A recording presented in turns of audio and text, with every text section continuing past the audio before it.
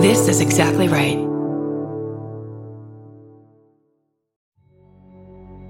Today's bonus episode is supported by Prodigal Son, a new drama on Fox. For Malcolm Bright, murder is the family business. His father was a notorious serial killer called the Surgeon. To understand how his dad became a murderer, Malcolm became the best criminal psychologist there is. Now he's making amends for his father's wrongs by working to solve crimes with the NYPD. Emmy and Golden Globe nominated actor Michael Sheen and Tom Paine star in Prodigal Son, airing Mondays beginning September 23rd at 9/8 Central on Fox. Goodbye.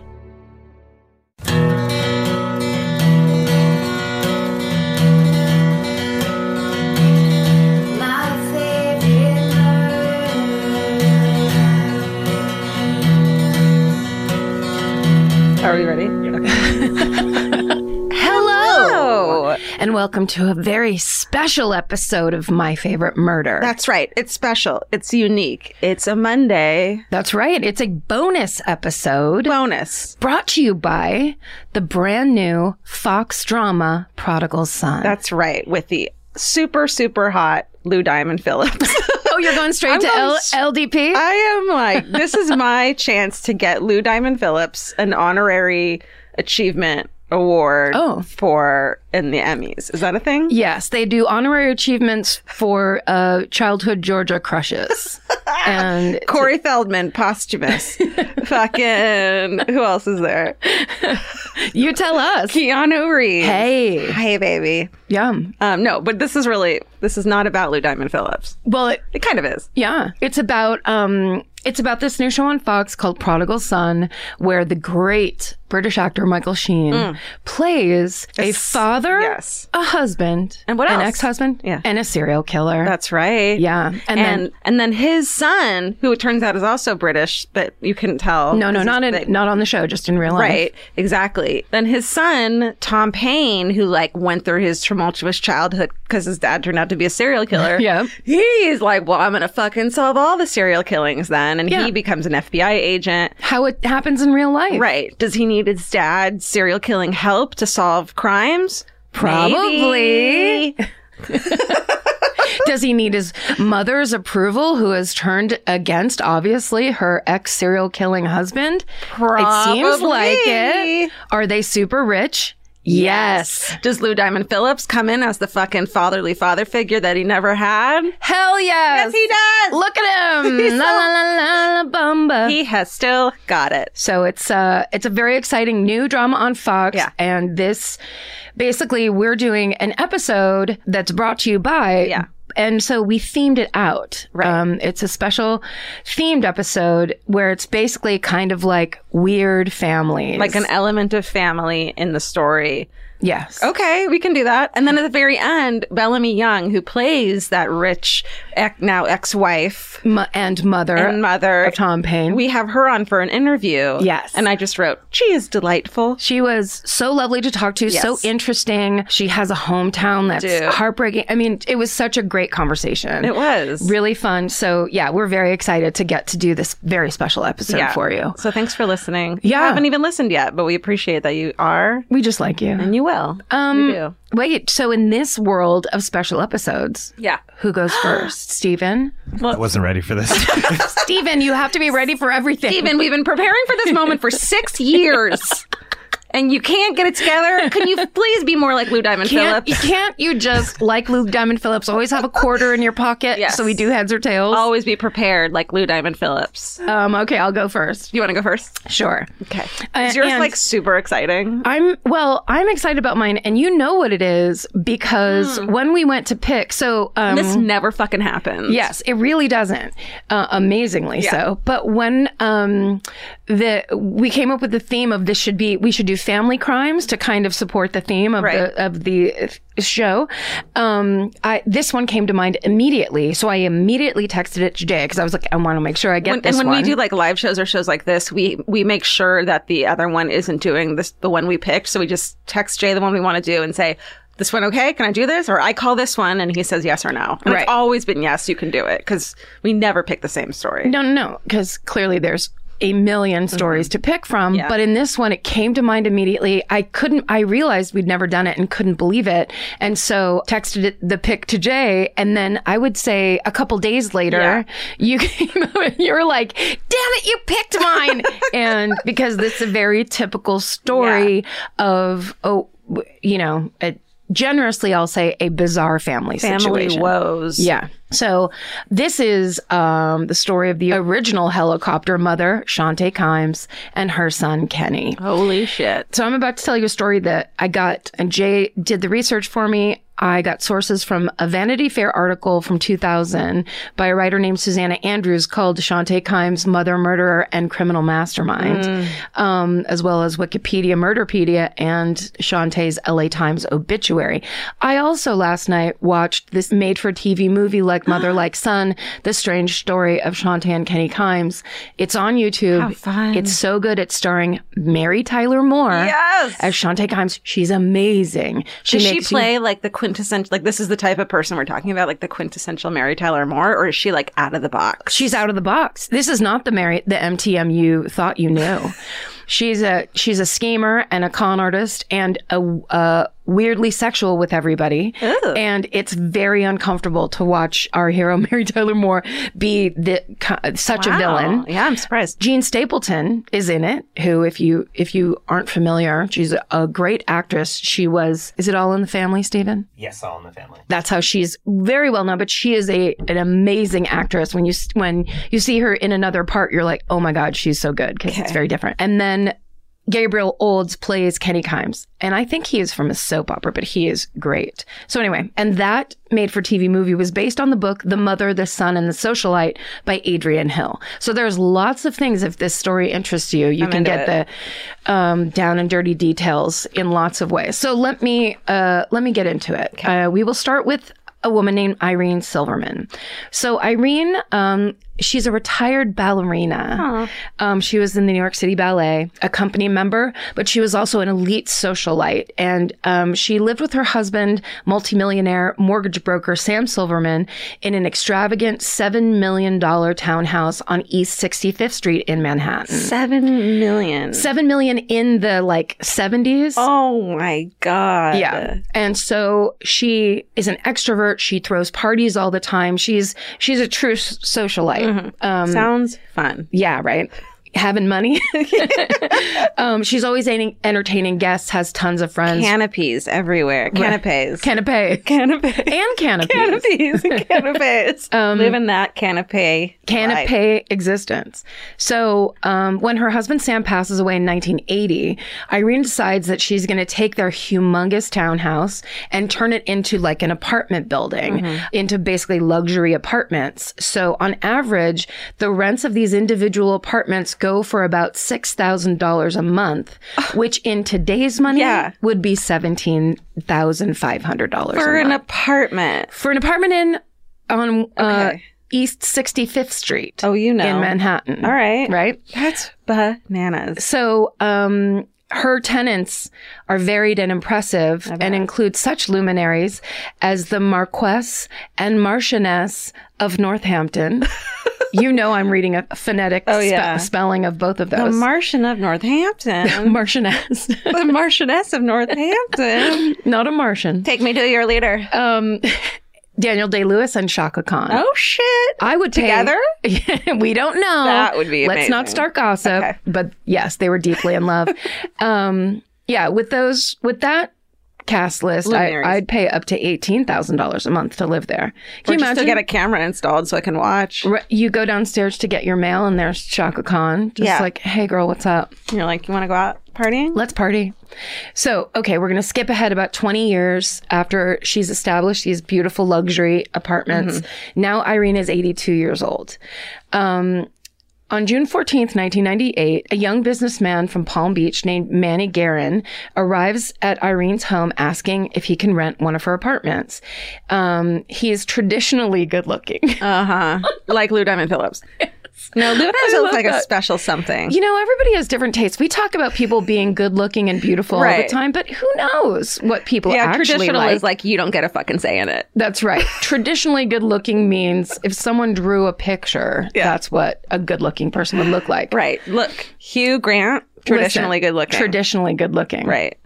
But there's lots of people who are good looking in different ways. Anyhow, self-esteem.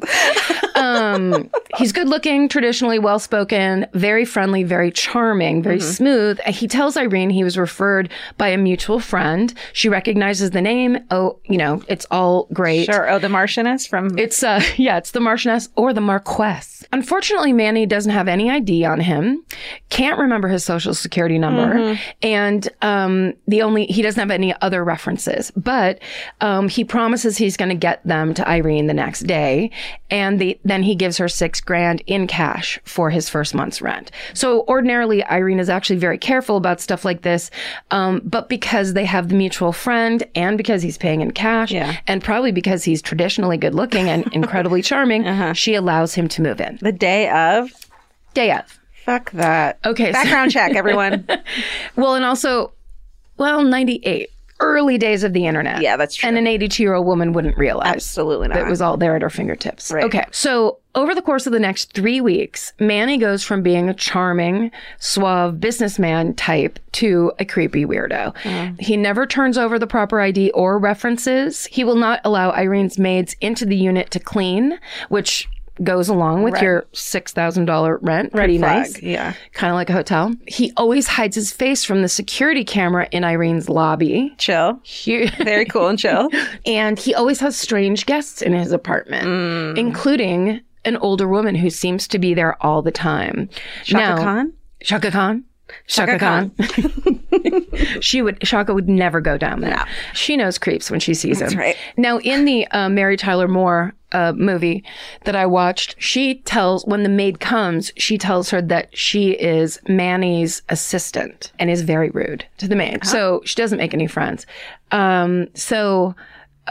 Basically, after the first week, Irene decides she's going to ask Manny to leave. She's like, "You had your month. Enough of this." He flatly refuses, which must have been creepy. Can you imagine a traditionally handsome person flatly refusing something? Then you're just like, well, I guess this is the new reality. Yeah, because the hot guy doesn't want to. Right. Well, here's what Irene does. Because she didn't take any shit. She cuts off his phone line, thinking that's going to get him out of there. Girl. And she begins eviction proceedings. Okay. So she's immediately kicking herself for being nice. Yeah. Which is what happens. Always a mistake. So on the evening of Saturday, July 4th, 1998, Irene has friends over, because it's 4th of July, and they also have noticed Manny's strange behavior. Irene explains the whole situation, and her friends are very concerned. And they say, do you need help? What do you want us to do? She says that she can handle it. They know she's tough as nails. So, everybody feels okay about it. The next morning, July 5th, 1998, Irene asks one of her maids if she would run some errands for her. And when the maid gets back from running those errands, she can't find Irene anywhere in the house. The maid immediately contacts Irene's business manager, who then decides to contact the police. And when the police search the home, they don't find any signs of a disturbance. There's no blood, any signs of struggle to indicate that there was violence or an incident of any kind. So they start questioning Irene's friends and the tenants. But Manny Guerin is nowhere to be found. And when they run a name check on that one new mysterious tenant, the name Manny Guerin is fake. So suddenly the mystery tenant is now a possible suspect in Irene's disappearance. Yeah. It just so happens that on that same night, July 5th, a mother and son by the name of Shantae and Kenneth Kimes are arrested in front of the Manhattan Hilton for stealing a Lincoln Town car from a dealership in Cedar City, Utah. Wow. Yes, they finally track them down and they get arrested. So when a detective who was on the scene for the Silverman case sees the story of the Kimes arrest on the news, he sees Kenneth and says that looks exactly like the description of Manny Guerin. Yeah. And traditionally handsome. Hey, that guy's traditionally handsome in a way that bores me, but that I also immediately trust for reasons I can't explain. Yeah. So he puts it together that they are one and the same person. So on July 7th, 1998, the NYPD have Shante and Kenneth Kimes properly identified and in custody. And that's when they discover that the mother and son are being tracked by the FBI as suspects for a slew of crimes across the nation, including arson, fraud, and murder. Fuck. Okay, so now we'll go back and we'll talk a little bit about Shante Kimes. She was born Sandra Louise Singh in Oklahoma City on July 24th, 1934. She grows up in Nevada with her parents, Mary Van Horn and Mahendra Prama Singh. And there's almost nothing known about her childhood factually. They believe that her birth certificate was forged, so her exact origins and even date of birth they're not sure about it. And the funny thing is Mary Tyler Moore playing Shante Kimes, all she talks about is how much she hates getting older and aging. And it's pretty funny. So it would make sense that the first thing she does is erase her birth certificate.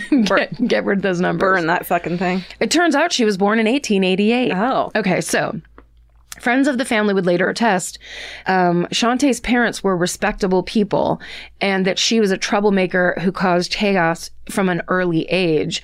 But according to Shante, her parents neglected her. Her mother was a sex worker and she was left to run amok and fend for herself all her life. Probably a little of both. I mean, it's true, probably. Listen to the whole story and then decide who you believe. Okay.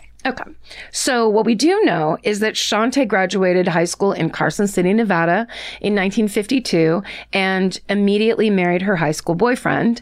And that marriage lasts 3 months.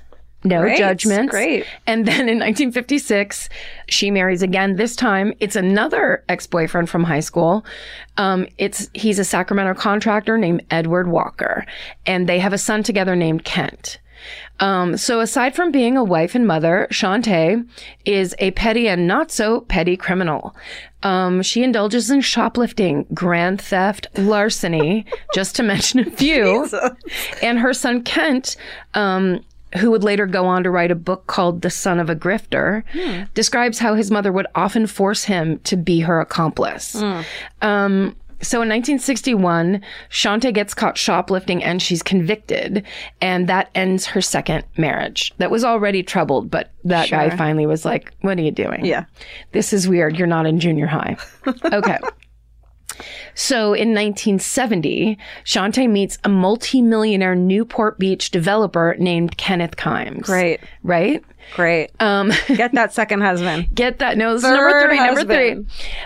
They marry a year later, and in 1975, they have a son named Kenneth Jr. So her sons are named Kent and Kenny. Really creative. Not the coolest, probably, for Kent.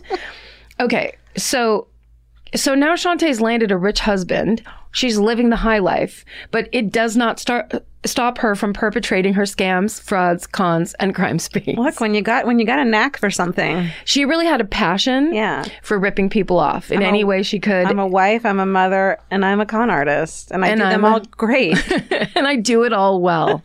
I do it all. So the family has homes. They're super rich. They have homes in California, Hawaii, Las Vegas, to name a few places.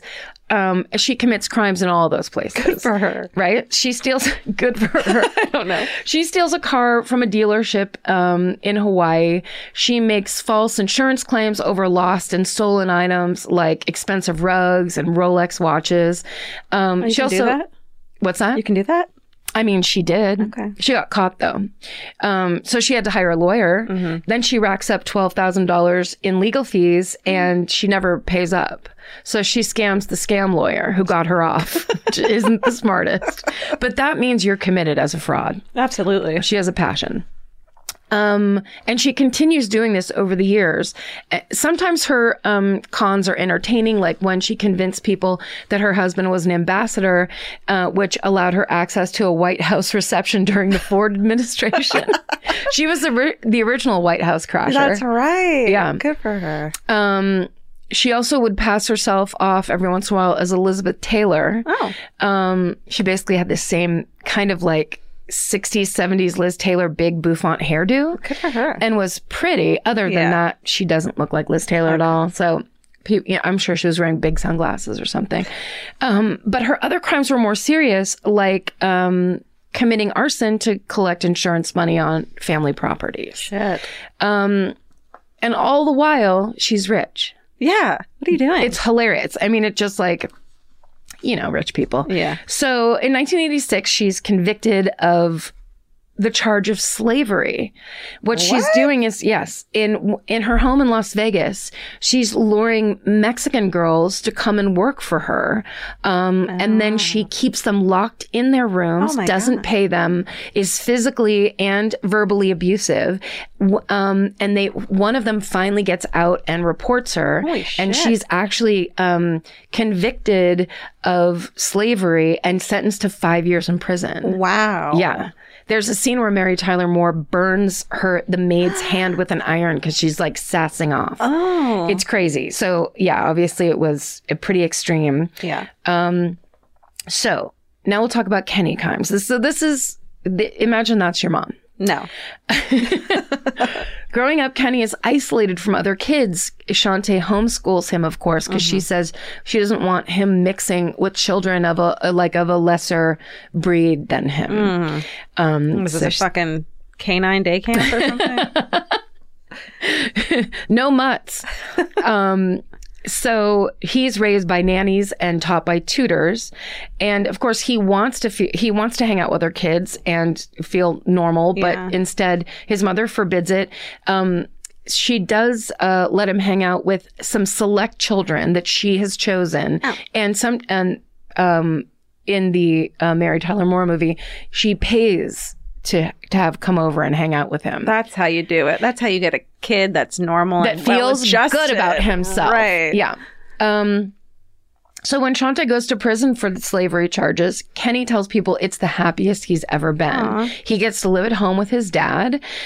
He's outside of Shantae's control, and he is loving life.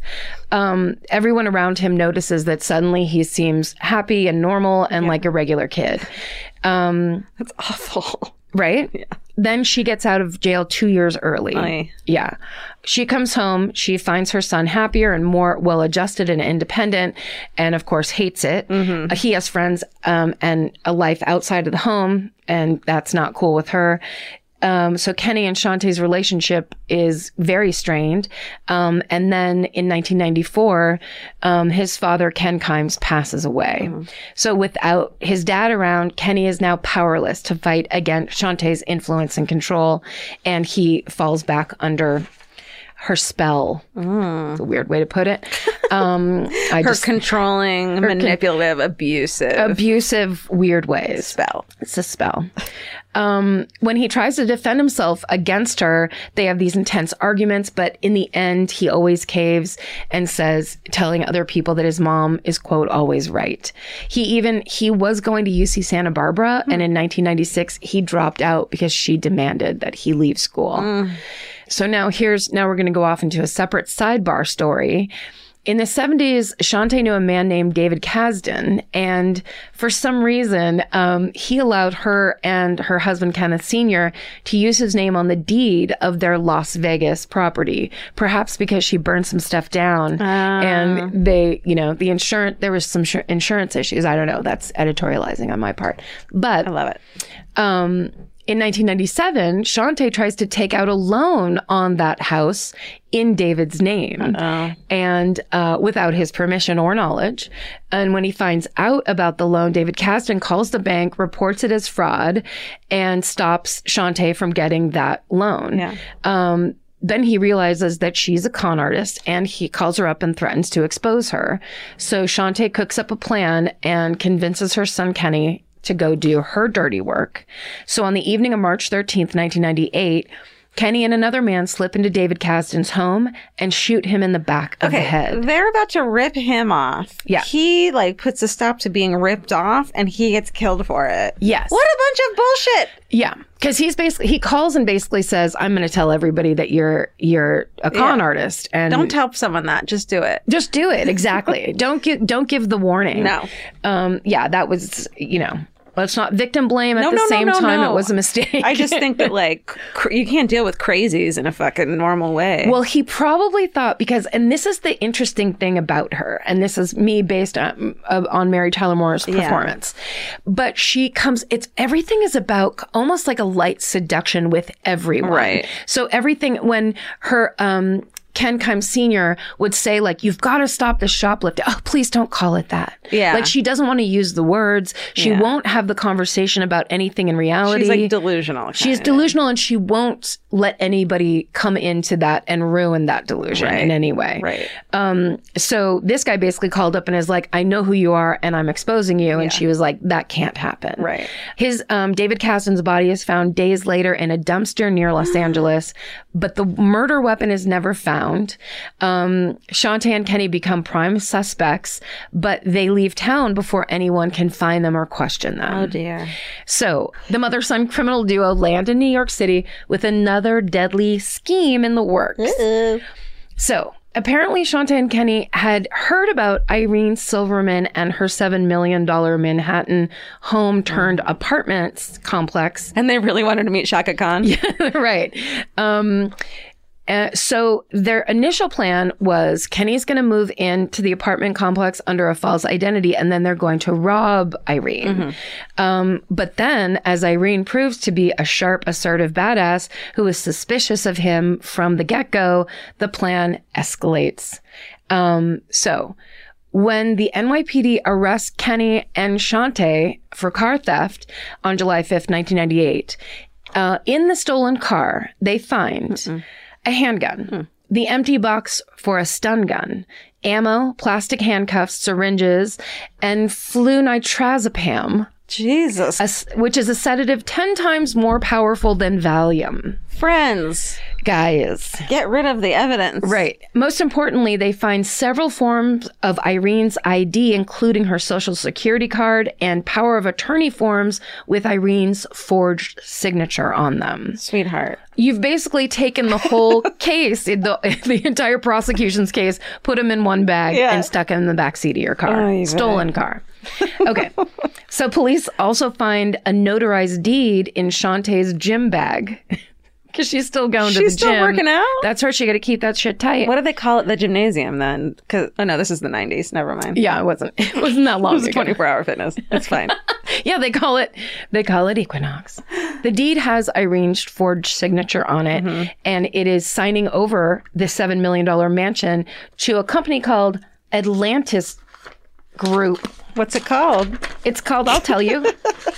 Atlantis Group Ltd. What? Which is, of course, a shell corporation that Shantae set up. So with criminal masterminds must have so much energy. Oh, they love paperwork. Yeah. They love practicing signatures of other people. They have time and energy for schemes. They pay a lot of attention to things. They really, they care. I want to take a nap with a cat. They care about stealing. Right. So with all this evidence against them, Shantae and Kenny are tried for the murder of Irene Silverman. In March 2000. Wait, they killed her? Oh, right. She went missing. Well, yeah. Where'd she go? Well, can you hold on? Did I miss something? They don't have the body, but there's so much evidence that does not look... Nothing, No. Nothing in that gym bag is anything you take to the gym. No. In March of 2000, their trial begins, and it is, as some would say, bizarre. Shantae and Kenny demonstrate a very strange mother-son relationship in the courtroom. Kenny is constantly complimenting his mother's looks and personality. Gross. While you're testifying? Yeah, I mean, anytime. Stick to the facts, please. They also exchange glances that indicate they're more than friends. Ew! Wait, more than friends? More than friends. And more than son and mother? Yeah. But I'm being cutesy. Okay, got it. Because it is later discovered. They're doing it? They do it. They sleep in the same bed in that apartment, in Irene Silverman's apartment building. Yeah. Yeah. There's no hard evidence that's ever brought forward that like has the proof, but they're weird enough in the courtroom and don't realize they're weird enough to cover it up that everyone's like, what's going on? I got some hard evidence for you. It's your son's boner and it's creepy. And no one likes it except his mother. Shantae is a constant disturbance in court. She constantly delivers rambling monologues trying to convince everyone that the authorities are trying to frame her. That's gotta be it. Everyone's looking around like, is it still her turn to talk? Order. She even passes a note to a reporter during the trial, trying to influence his reporting in her favor. Do you like me? Check 1 for yes. What? And the guy's like, I mean, I guess I like you. You kind of look like Liz Taylor. There's so much evidence against Shantae and Kenny that even though Irene's body is never found, they are found guilty of her murder. Good. So Shantae and Kenneth Kimes are both sentenced to life in jail plus 125 years. Good. That's how clear it is. In the Mary Tyler Moore made-for-TV movie, the judge actually says, and this was my favorite, the judge calls Shantae a sociopath of unremitting malevolence. Wow. And says she's the worst defendant to ever appear in his courtroom. Ooh. So she's a true creep. They never find her body? No. Aww. Then in March of 2001, Kenny's extradited to Los Angeles, where he stands trial for the murder of David Kasdan. Okay. And that trial begins 3 years later in June of 2004. At first, Kenny pleads not guilty, but then he decides to change his mind when he hears he's going to get the death penalty, and he testifies against his mother and pleads guilty. Fuck. During his trial, Kenny admits to a third murder that wasn't even on the court's radar, that of a Bahamian banker named Syed Bilal Ahmed, and he was in charge of Shantae's offshore bank accounts.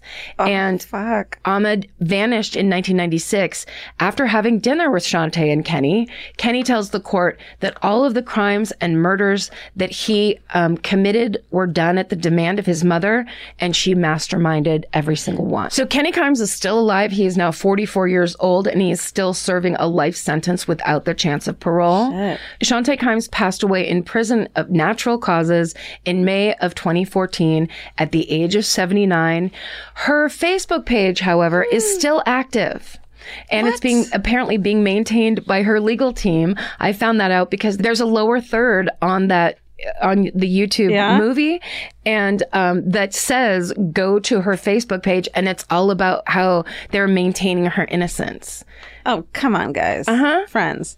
And that is the incredibly bizarre and salacious scam-ridden story of the mother-son murder team of Shantae and Kenny Kimes. Oh my God. Yeah. Good one. Thank you. You did good. I'm not mad anymore. Oh, good. I was really holding a grudge that you that I got this one from under my... To me, it is one of the weirdest because there's so much, it's unproven, but there's so much rumors about the fact, because she was very inappropriate with him sexually, and there are just all kinds of rumors about the fact that they were lovers, which is even more disturbing. But that aside, I decided that we could allude to it, but more importantly, it's alleged.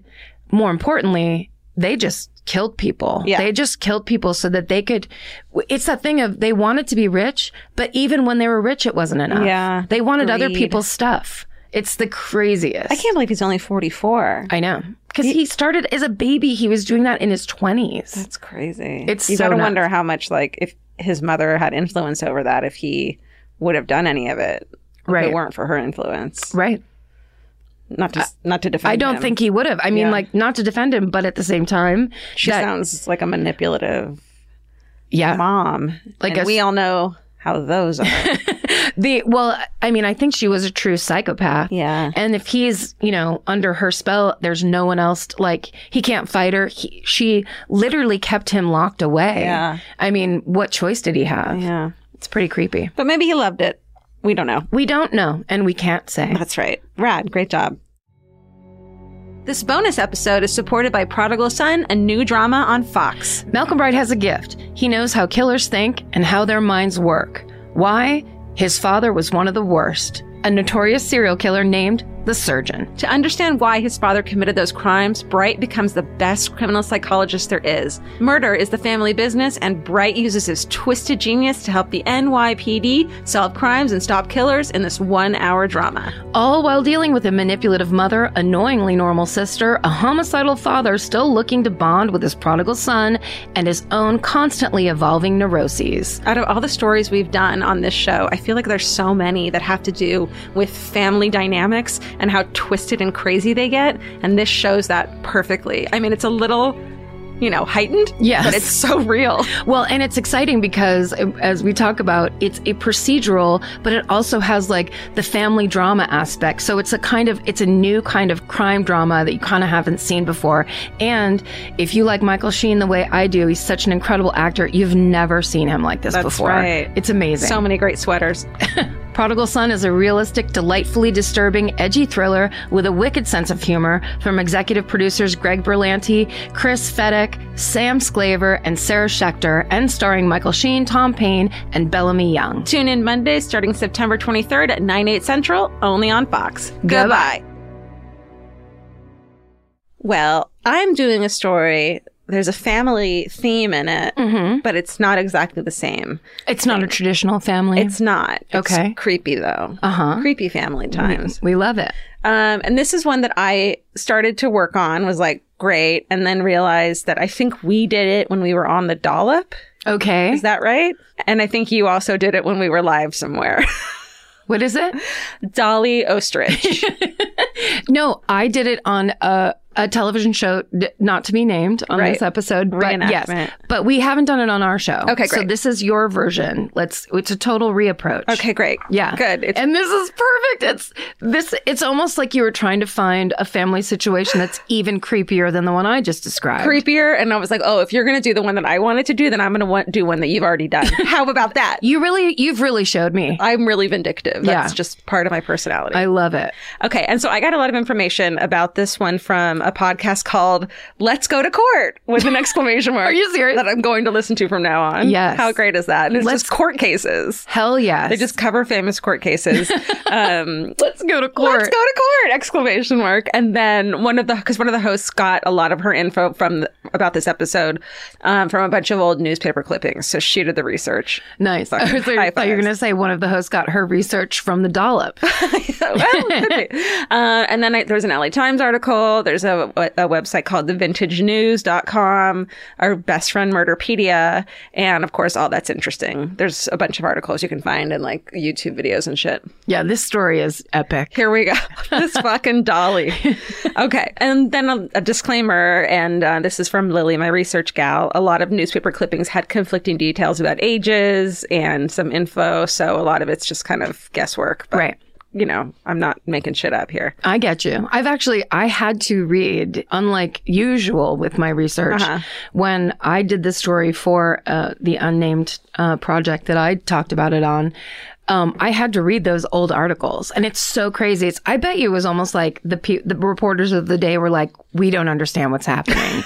Like everyone just kind of like... Sex? People have sex all the time? Sex and... okay, go ahead. Let me tell you about it. Let's hear it. All right. So this woman named Walburga Korschel, for real, she's born in the 1880s in Germany. When she's young, she immigrates to Wisconsin, grows up poor on a farm. But when she's 14, she starts working in a factory where she meets 17-year-old Fred Osterreich. Like, it's very German. Mm-hmm. His father owns a shoe store, so he comes from a pretty well-off family. 3 years later, they get married. They move to Milwaukee. They open a shoe store along with a bunch of other stores. And later, they open an apron factory, and they become wealthy textile manufacturers. So Dottie... living the immigrant's dream in America. Just called her Dottie. Oh, that's your cat's name. That's my cat's name. She's also rich. So her name, she goes by Dolly. Mm-hmm. So Fred and Dolly, they don't have a happy marriage, unfortunately. He works long hours, spends more time at the bar, drinking with his friends than he does at home. He's basically always drunk or always busy. So she's like, boo. Yeah. She eventually gets fed up with his behavior. So one autumn day in 1913, she tells her husband, Fred, who's at the textile manufacturer, yo, my sewing machine is broken. And so it's kind of guessed as to whether she did this on purpose or this was an accident. But he sends 17-year-old Otto Sonnhuber. He is a repairman at the factory, the textile factory. And he is hot as fuck. He's like Lou Diamond Phillips hot. He's not traditional. I'm making this up. Featured in the new Fox drama, Prodigal Son. Right. Now, there's no way she didn't go down to that factory to be like, you forgot your lunch, Fred. Yeah. And then she's like, what? Who's this now? 17. And like, it's kind of creepy too that her husband, Fred, was 17 when he met her. Yeah.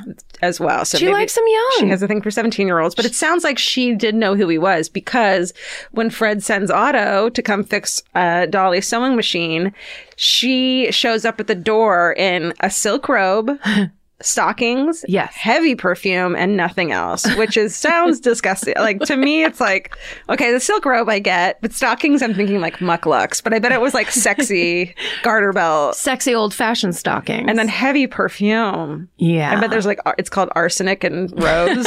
It's just disgusting. Yeah, a perfume back in the day, it was like no one cared about anybody else. It's like, I'm gonna smell like this no matter how it impacts you. Because did they even have regular showers back then? It's like, cover it up. That's right. Or are you thinking of the 1500s? Great. Okay, so 17-year-old Otto opens the door and he's like, let's fucking do this. Hell yes, a 17-year-old that's just like a naked lady. Naked lady with mucklucks. I love it. So Dolly and Otto start hooking up. They meet in hotels or at her house during the day when Fred's gone. But soon Dolly's nosy neighbors start to notice that this fucking hot young piece is coming in and out of her house. Yeah. Karen. Don't. And so they're like, what the fuck? Because they're nosy. That's how they were back then. Sure. They didn't have they didn't have the internet. No. They didn't have cell phones. No. They had to peek out their curtains at their neighbors. That's right. Mind your business. So Dolly then This was before Mind Your Business. That's right.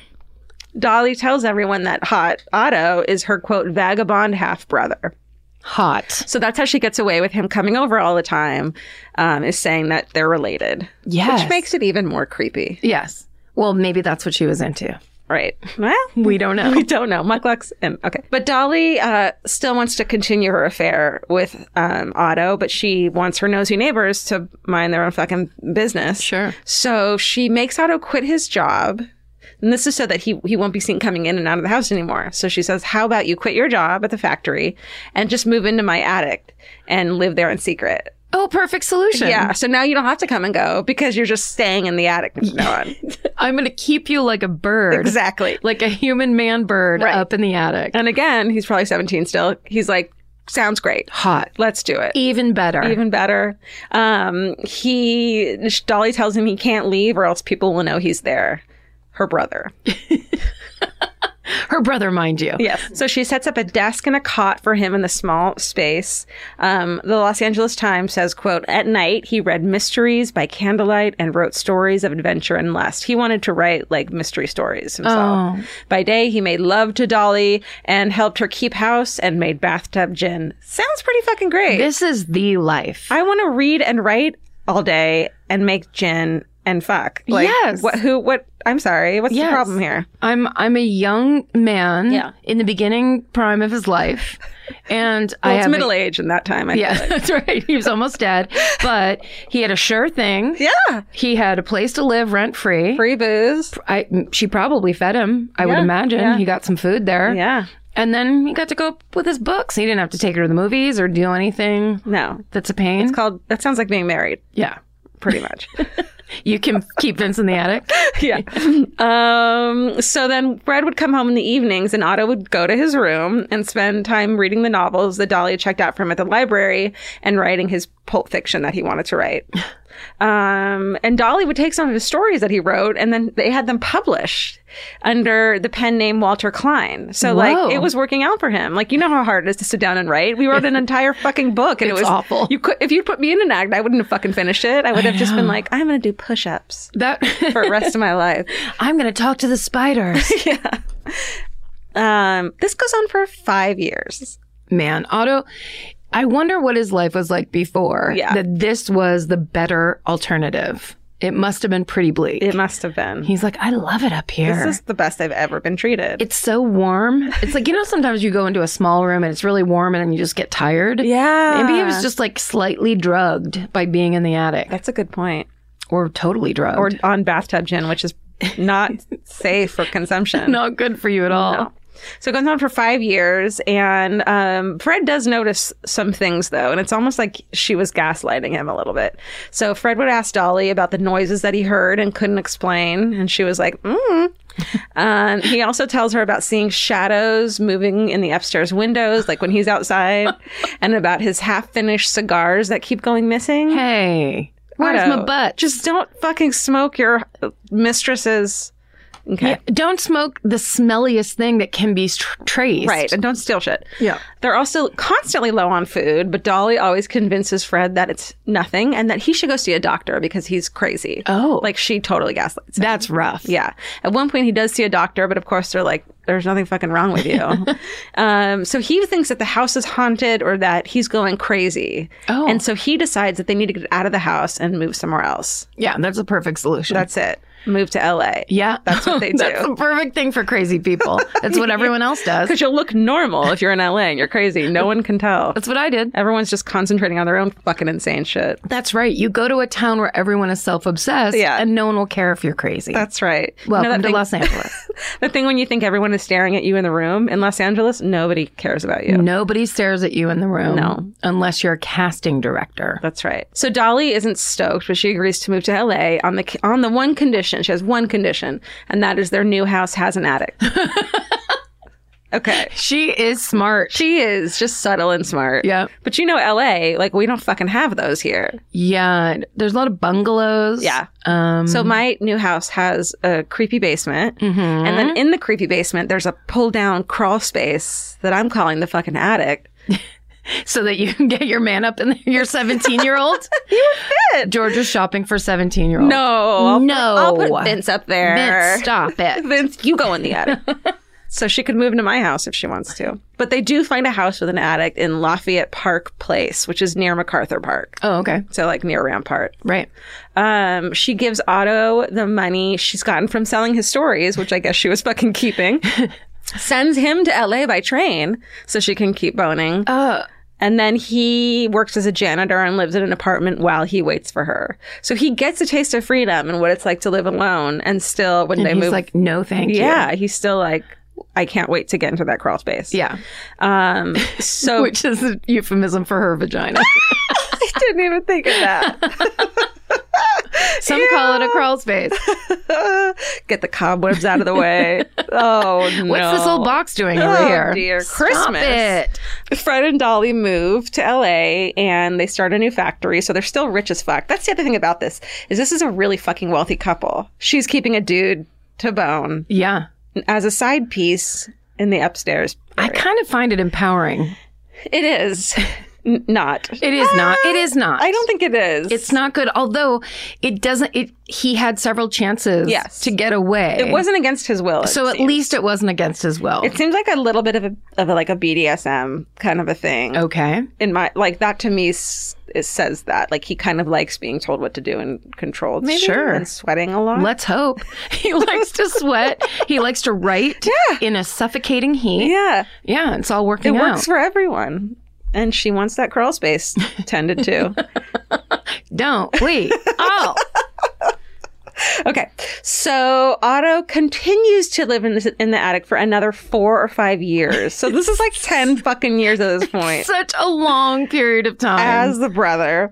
And Fred still hears strange noises and food and cigarettes continue to go missing. He starts drinking more and more because he's like, I am going crazy. Yeah, I'm crazy. I might as well just keep going. It's pretty sad. And so Dolly and Fred start arguing more and more as well.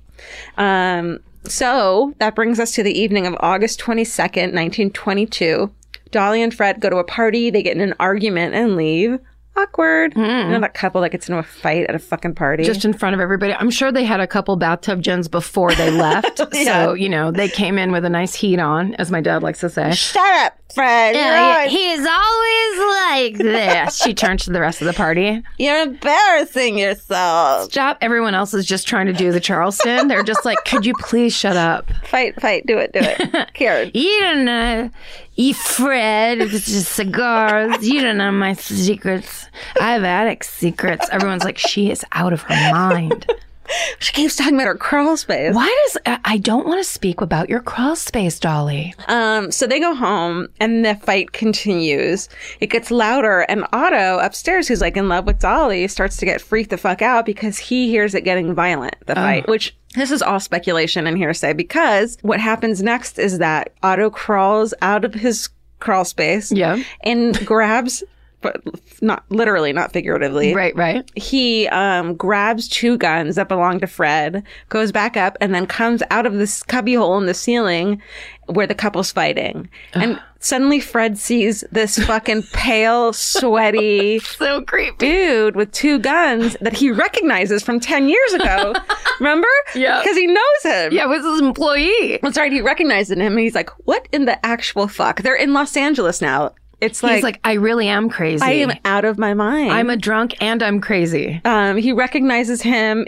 Fred goes nuts. They start fighting, and then the gun goes off, and eventually Otto overpowers Fred. This cave dweller. Yeah. Overpowers Fred, which sucks, and shoots him 3 times in the chest with one of the guns. So Fred, the husband, dies immediately. Yeah. So what they're saying about them fighting and him being violent is just based on what Dolly and Otto say. So we don't know if it's true or not. So he could have actually been ambushed entirely and like, you know, Otto dropped from the ceiling like a creepy white spider. Yeah. And then Fred was like, whoa, what? Or Dolly could have been the violent one. Like, we don't really know. Yeah. So then when Fred dies, Dolly apparently thinks quickly and decides to make it look like a robbery. So she has Otto lock her in the bedroom closet. And then then Otto takes Fred's diamond watch and both guns and goes back upstairs into his fucking attic. And then Dolly starts screaming and yelling. Neighbors call the cops. The cops come. He's still hiding. He doesn't even hightail it and like go away to a park or something. No. He loves that attic. It's his home. That's away his spot from the crawl space. Okay. The cops come. When the police arrive, Dolly tells them how the robbers shot Fred. They stole belongings, locked her in the closet. She tells them all that. And the police are like, what in the actual fuck? This doesn't look right because the robbers took only the watch and there's a fat wad of cash in Fred's jacket pocket. The neighbors never saw anyone coming or going. And Dolly has a motive because with Fred's death, she becomes the sole owner of their large fortune. Wow. But without any concrete evidence, they can't charge her with anything, so she goes free. And they never check the attic. Yeah, well, what I love too, sorry. So it's weird to have this conversation knowing it because we never do it this way. Well, remember when I did Drunk History? And then I didn't realize what I had even done it until you were halfway through the story that I had done on Drunk History. Yeah. What was Circleville Letters? And I was like, why does this sound familiar? I know this for some reason. But what I like is that because it's like the one thing that was keeping her story straight was that she was locked in the closet. Yeah. And the cops were like, there's no way it could be any different. Like, we have to believe her because of this one weird detail. Because if that's not true, what do you make up? Like, the truth is stranger than fiction. I have one word that they didn't think of. Accomplice. Like, why didn't, you know what I mean? Where's the accomplice? How is it, it's just the weirdest. Yeah. And why not believe her that this is what happened? Yeah. Yeah. Okay. So with her husband out of the picture, Dolly gets all the money. She buys a new house in the Larchmont area. Oh, yeah. I thought you'd like that detail because you can never remember the word Larchmont, right? I can't. Every time I tell people to go there, I'm just like, what is it? That area. It's very charming, everyone. Good bagel shop. There's a great salt and straw ice cream. It's great. Oh, yeah. Did I ever tell you about the time I got a ticket? I got a ticket because the meter expired, and then I thought I had gotten 2 tickets, but the second ticket was a coupon from Salt and Straw to get a free ice cream because I got a ticket. Oh, No. That's what they do for people if you get a ticket. Shut your mouth. Isn't that genius? That is genius marketing. That is like, I know you're having a bad day now, but here's a little good day. Ice cream will feed right into your eating disorder. I used to go to a therapist on that block on Larchmont, and I'd go in and talk about my shopping addiction. And then next door there was like a everything under $20 clothing store. So I'd be like, I can't help myself. Turned out fine. That therapist should have walked you to your car. She should have. Jennifer. Okay. Larchmont. And then even though she and Otto are now theoretically free to live in the open and have like a fucking real relationship after 10 years, he's like, I kind of like living in the attic. No. Yes. What? Yes. I don't remember this part. He continues to live in the fucking attic.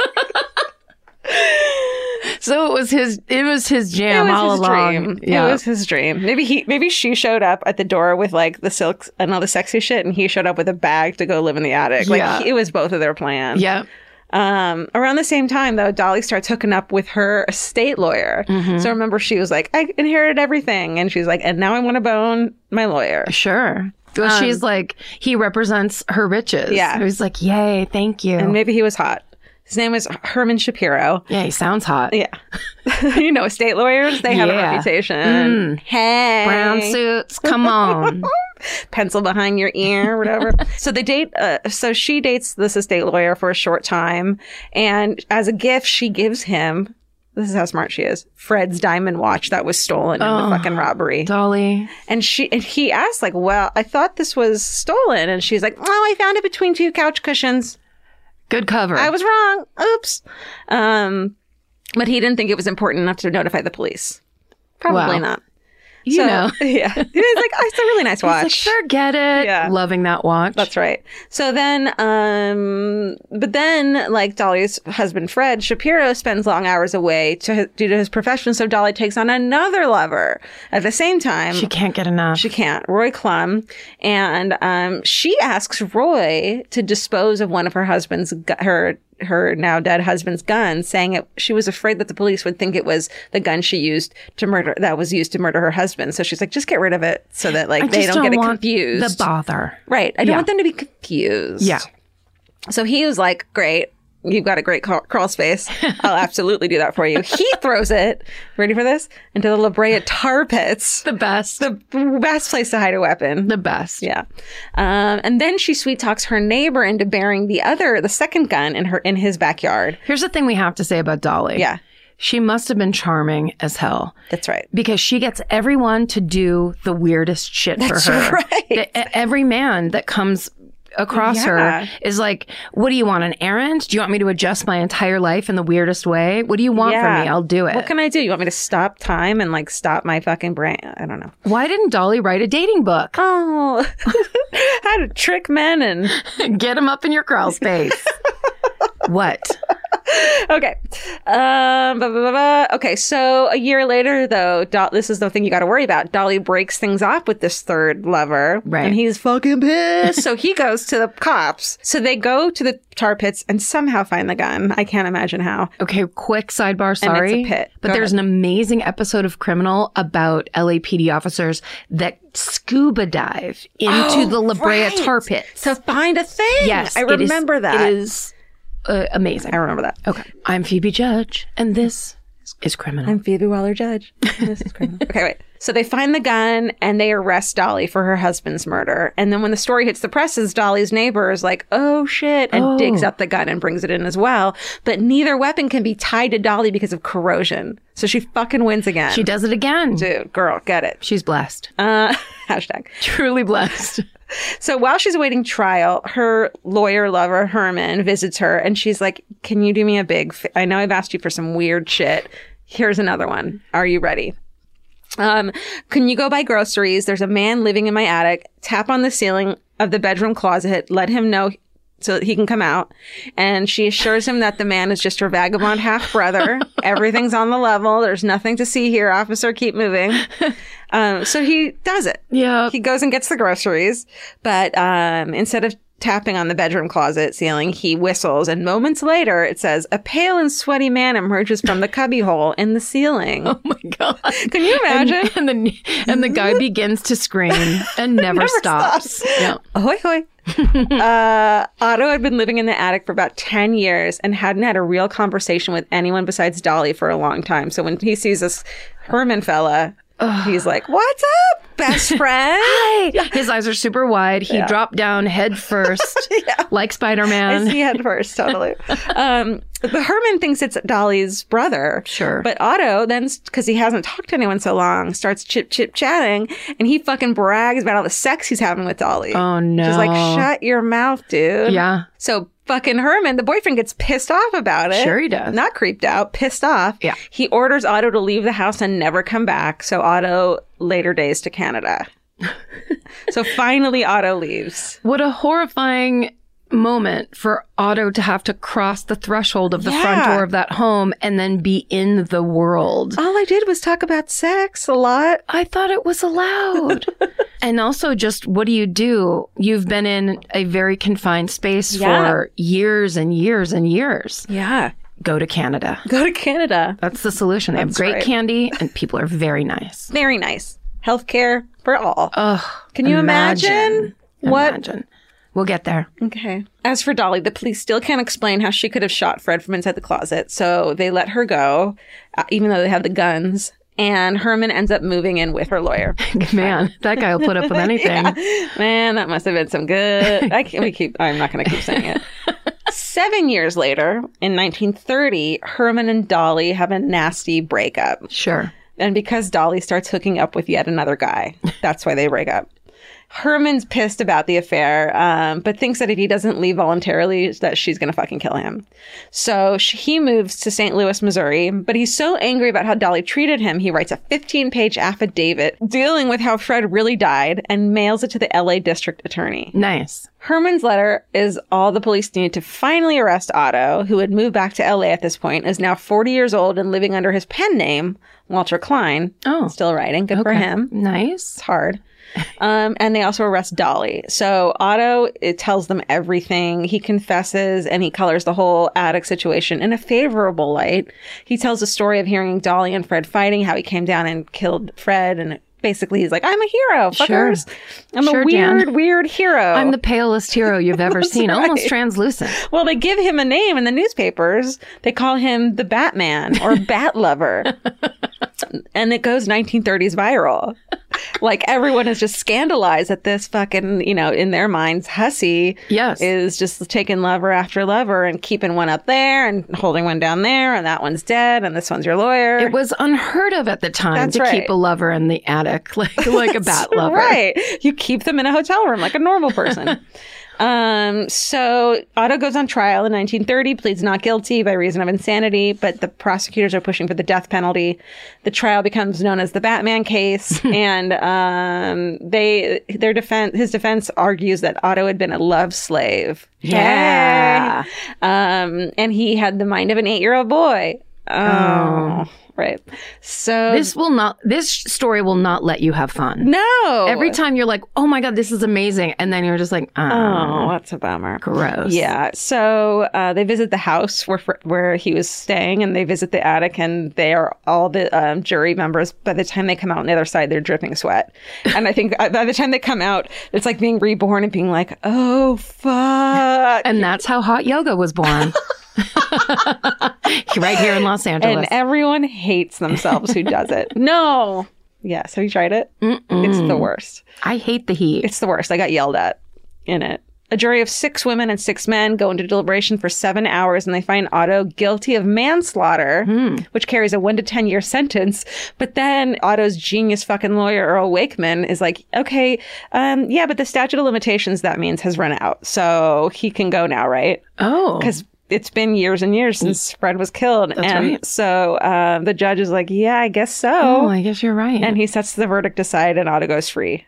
Wow. And then all it says is he went on to marry and have kids. Otto did? Yeah. Ew. They lived in the tiniest house. Just a tiny house. Oh, I know. Tiny kids. A little triangular house. Oh. Real hot. Heater on day and night. That's right. Typing away. A few months later, in August of 1930, Dolly's trial begins. The jury goes into deliberation for 3 days, and they end up deadlocked.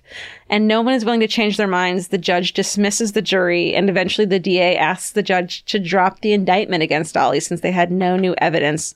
So she goes free as well. Wow. Yeah. So Fred never got his justice. No, he didn't. Over the years, Dolly invests her money wisely and her fortune grows. She and that other affair she was having because she was bored with Herman, they date for 30 years before getting married on April 5th, 1961. Wow. And she's 69 and he's 65. And she ends up dying. And some say that she's in her 80s, though. It's like hard to tell exactly what age she is. Okay. But they're together for 30 years. Dolly ends up dying 16 days after they get married. Oh, no. In 1961.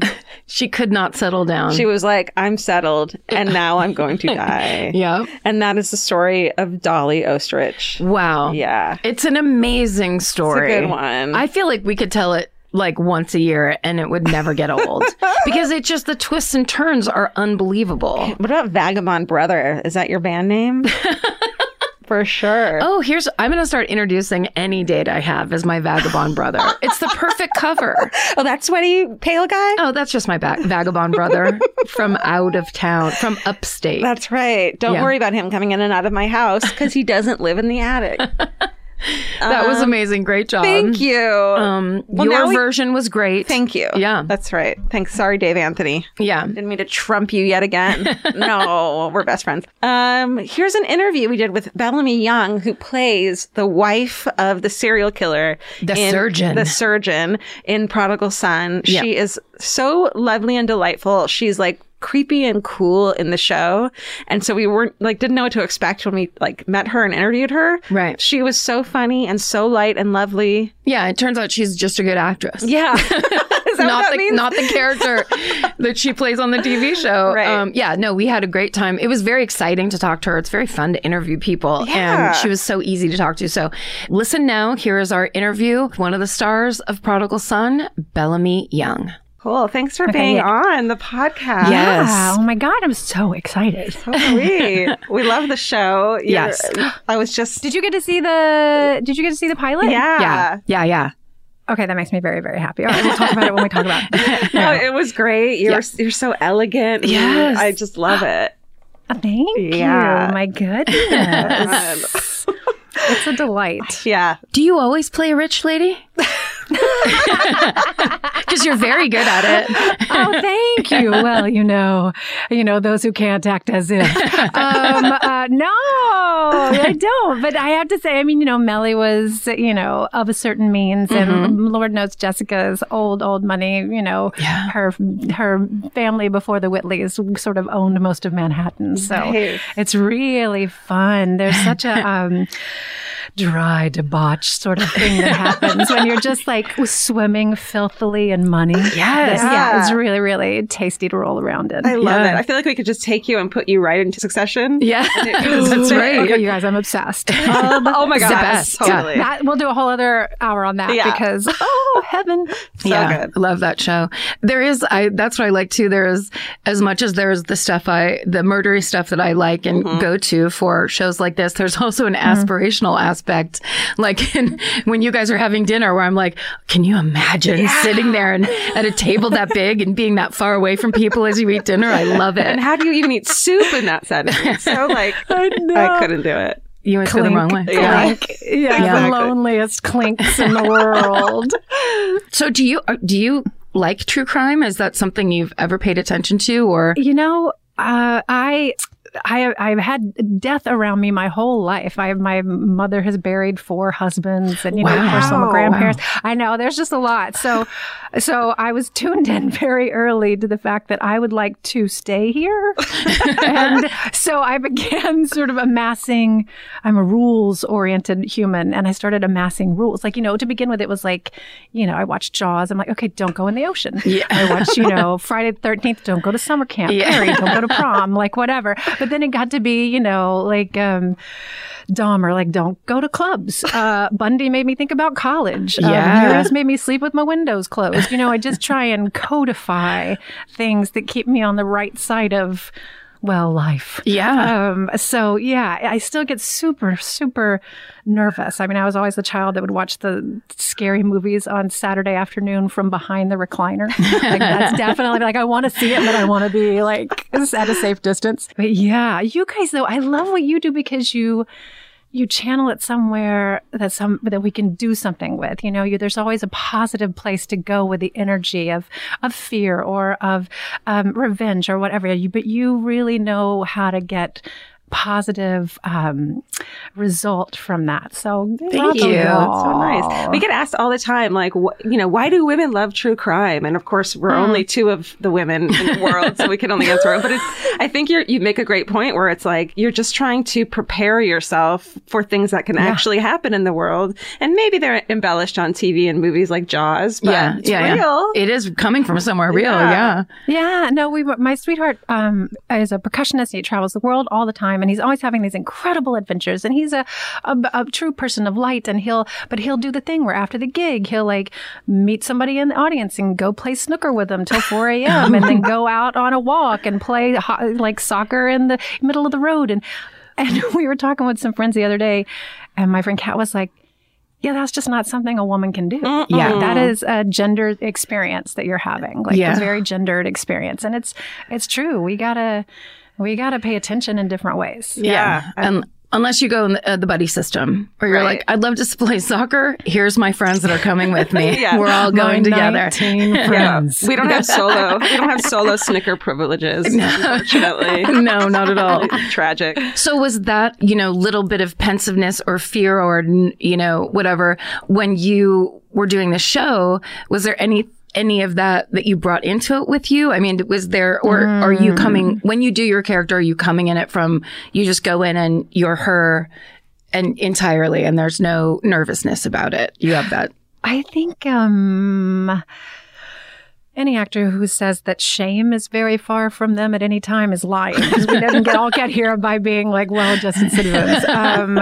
I think for Jessica, a lot of what she has, he was the serial killer. Michael Sheen plays my husband. He was arrested in 1998 on our TV show, and is living sort of in Hannibal Lecter land. And I have been living in my own prison of the Upper East Side of Manhattan, which is, also quite severe. And what was, first of all, the writing's beautiful. So I feel so lucky coming off a Scandal where, to live in a matriarchy for 7 years and have monologues and, scenes that felt like one acts and just delicious. You think I may never get to work like this again, but we have beautiful writers on this show. And I feel so lucky to get to be Jessica.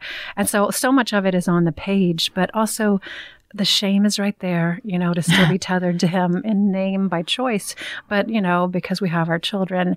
And also, that what so many people feel is the need to atone.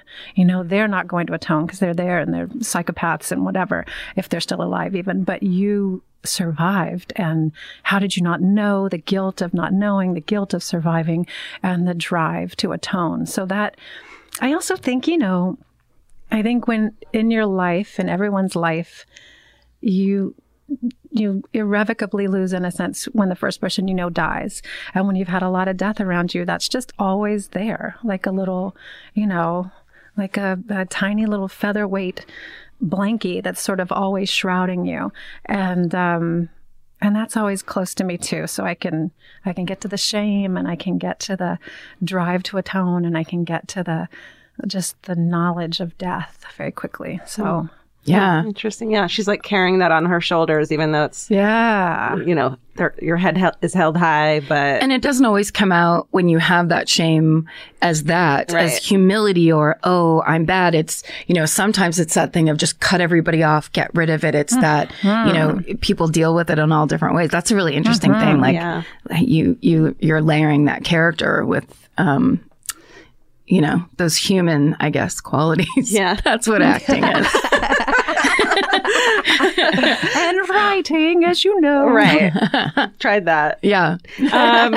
Was there anything, the like tone of the show is kind of spooky and, you know, macabre. Oh, come on. Did anything I'm happen? so glad you guys have seen the first episode. Yeah. Because I'm so proud of it. And like, I just like to look in people's eyes when they've seen it. It's so creepy gorgeous. and so funny. Yeah. It just amazes me that both things are so present, but that's life. You know, you got to laugh to get through it. But, I gotta tell you, because you'll love this because you are deep in it. Like they just keep what's the right way to say it? They're just so smart about the crimes and the way they present them, the way they tease them apart little by little, the nomenclature of how they address the psychopathy. And it's just really heady and disturbing and delightful. Yeah. But also all the family stuff. The family stuff is so human, you know. Yeah. We've all been through something and we all don't want to grow up and be our parents. So this is just that on crack. Times a million. Right. Yeah. I was thinking about that while watching it. You know, I just read the BTK,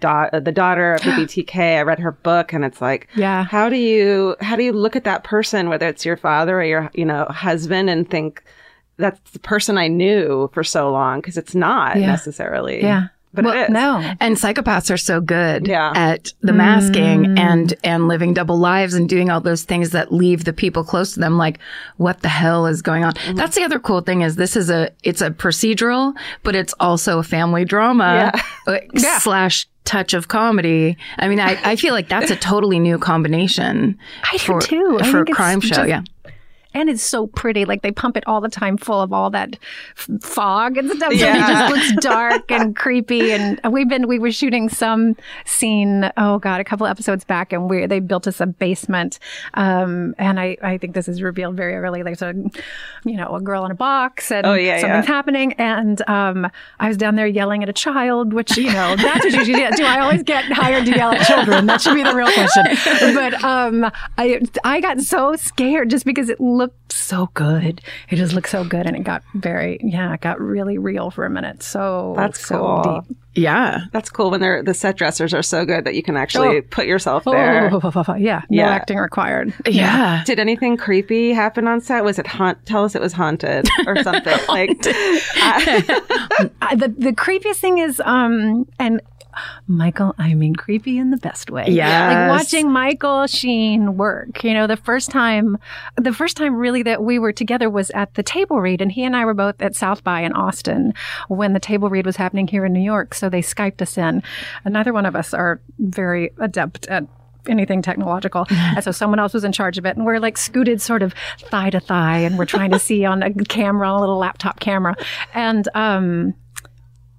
it got to his part, you know, his first scene, and our little thighs were touching. I swear I could feel his atoms change. Like I could feel it come over him, and he did his part and he did his thing and he was doing this amazing work. And then it washed away, and then he looked through the thing. He's like, I've got 8 pages. I'm going to go pee. I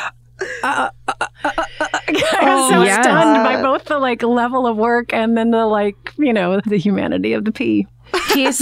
And he is like we were just talking about that because he always plays a noble character or just such a relatable character, or he's the everyman, or he's that great British, the British guy that you love or whatever. And his American accent's impeccable. Amazing. I mean, amazing. I love waiting to see Tom's too, though. You know, Tom's British too. His Really? accent's oh my God, I didn't know that. Yeah. I did not know that. Oh, that's hilarious. Yeah. Oh, credit to him then too. That's right. But I mean, like when I look at Michael Sheen, I always feel like I know who I'm looking at. And in this, I was just like, oh my God, he's gone entirely. Who is this guy? And he just wrote he wrote a movie that he's trying to get produced of. I think it's the Green River Killer. He had just done like 3 years of deep dive on this particular serial killer, not to mention psychopathy of serial killers in general. And so he's locked and loaded. Oh, yeah. He's in there. He's got it ready to go. Yeah, you can tell though, because there is he's got the sparkle in his eye that, it's the serial killer sparkle where when people say like, why would you get into a car with that person? It's like, because they're so good at it, because they know what they're doing. They're shiny. Yeah. Very much smart. Very much so. Yeah. You can opt out of this question. We were saying, of anybody, of cast members on the show, who do you think could secretly be a serial killer? If you say Lou Diamond Phillips, yeah, please don't. My childhood, please don't. Heart will I think break. about Lou. You know, we did a Richard Ramirez. We did a Night Stalker movie, Lou and I. Yes, totally. And so I will say, if you should Google at least part of that, because honestly, his performance is staggering. Oh my God. Does he plays Richard Ramirez? Yeah, he does. At the end of his life. Shit. Oh, we have to look that up. Thank you. And the kid that plays him, like in the 80s, is a flashback. You know, has both time periods. Wow. Oh gosh. How did they do this? Blank on his name right now. Yeah, he had prosthetic teeth, and we had in his cell we had drawings that were actually Ramirez drawings. We had on the day that we did the takedown when the mob captured him on a Hubbard Street. We had two of the guys that lived there in the scene. We had the car that he was trying to jack was the car we used in the scene. Wow. The detective that was on the case was our consultant. So when I think about serial killers in my cast, I think I know who it is. That actually is my favorite. We did the Night Stalker, I think, in the first year we started doing this podcast, but that is truly one of my favorite true story moments, is them recognizing him from the newspaper and the entire neighborhood coming together and chasing him. It's like it's getting me chills now, and I know the story so well. I love it. East LA. So he is doesn't fuck around. Atypical, not atypical, but yes, I hope atypical, and because he was so, without method, without care, without remorse, just interested in killing. Yeah. Ooh. So on our show, and I know you got the questions, but we like to ask people what their hometown murder is. Do you have a hometown murder or first story that you Karen read about? What's his name? John Wayne Gacy. Karen read about John Wayne Gacy. I read about, Ted Bundy as a kid. Was there one that you were just like, oh, this is the thing in the world that freaked you out? I very clearly remember the first person I knew to be murdered because she was a dear, dear family friend. Her name was Jamie Hurley. And her parents, her dad, Lee, worked with my dad. My dad was an auditor for the state, and he was a tax collector. And, I forget what Mickey had done, but when I knew her, like when I was born and adopted, I knew Mickey as bedridden. She had rheumatoid arthritis so bad, like she had lost her ability to, she had to use a bedpan, like she couldn't get up, nothing. And Jamie was their only daughter, and she stayed a lot at our house because, it was enough to take care of Mickey. It was easier for my mom to cook, and my mom was an English teacher, and she and Jamie got along so well. And Jamie was like 20 years older than I was at that point. And would have still been, if you're doing the math. But at any rate, she was always around. And then I remember my mom having to have this conversation with me about Jamie getting murdered. And I just had I had known people to die, but I just had no antecedent for murder. Yeah. And I just remember the cognitive dissonance about having to try and take that in. And then as she explained it, it got even more awful. Jamie had been working at Juvenile Evaluation Center, sort of out, I think near Swannanoa. And, she'd taken an interest in this kid, and that kid invited her for ice cream. And the last time anybody saw her was in the parking lot at Ingalls, and they got in the car, and they found her body I think months later in a shallow grave. And he eventually, I think she disappeared in May, and they got him in July. Leslie Eugene Warren is his name. Wow. They called him the babyface killer on some fucking show or other. And he had killed 4 women. Jamie was the third. We lived in Asheville, and they caught him in High Point. They had arrested him because he was a person of interest, obviously, because we all knew where Jamie went. But they could only get him for not having like the title to his car and like larceny of a purse. And so they had to let him go and like gave him a, bail of like 25 grand or something. And so he was in High Point, killed another lady. When he confessed to Jamie's, he was like, oh yeah, you should look in this parking garage in the trunk of this car because that's where you're going to find this other person. And it's still alive in all of us, obviously, because it's horrific, but also because my mom's whole life best friend, Faye, and her husband, Ben, now live in that house. So we're like always in that house where Mickey and me live. Oh, wow. And it's so heavy in there. Like none of the actual horror happened there, but there's just such grief and like there's just so much grief. So, yeah. That is a hometown story. Heavy. Wow. Amazing. I mean, and that's the thing too, is like, we talk about these stories a lot. They're human stories. These are, they're family stories. They're, even if you don't know the people or whatever, it's like, it's part of the, I think, reason that it holds interest. And maybe like we were talking about before of why do women love true crime? And I think there's a piece of it it's about holding grief and maybe that idea of like, I'll hold it for you and you can hold it for me. Cause it's the thing we're all afraid is going to happen or that you maybe think about. It's like, it takes it to the worst. It's the worst case scenario of anything, obviously. Yeah. And I can empathize with the family and friends of people who have to go through that. And yeah, maybe we hold it a little too much, but yeah. We'll hold it. Just something, something to think about. Wow, thank you for sharing that with us. Thank you. I'm so sorry. Yeah, bless Jamie. Yeah. What was her name? Jamie. Jamie Hurley. Jamie Hurley. Okay. Also, just the frustration of they could have had him, and it's like a technicality. Yeah. One more person died because of a technicality. Yeah. No. Awful. Was the babyface killer featured in the first season of Mindhunter? I feel like it was Investigation Discovery. Does that sound right? Yeah, definitely. Yeah. I think I've heard of him before. Yeah. Wow. Thank you so much. I mean, is there anything else you want to talk about with the show, like that you're excited about? Because we can definitely get back into that. No, I don't know. You're in charge. You're in charge. You'll tag it when it happens and when they can tune in and all of that. Yeah. Yes, for sure. Yes, great. We loved it. Great. I'm so excited to watch the rest of the season. Yeah. I know. Congrats on an amazing show. Yeah. Congratulations. Thank you. I feel so lucky to be here. And in New York, I'm so happy. Feel very, very, very, very happy. That's great. Thank you so much for making the time with us, too. Thank you, and guys. sharing. And I will say, listening to myself talk too much. No. Thank you very much. I appreciate that. Wait, let me take a picture of us. All right. It's all right. Ready? 1, 2. Wait, lean in. You in, Karen? 1, 2. Got it. Yay. Thank you for being so open with us. We appreciate it. Yeah, we really do. Nice to meet you. Really, thank you for what you do. It matters a lot. Thank it just, you. I mean, grief touches so many people and, the way out is always through, but, then you don't know where to walk. You come out into the light again and you're just a little stupefied. And you guys really put a path in front of people. So thanks. Wow. Oh, that's so nice. Thank you so much.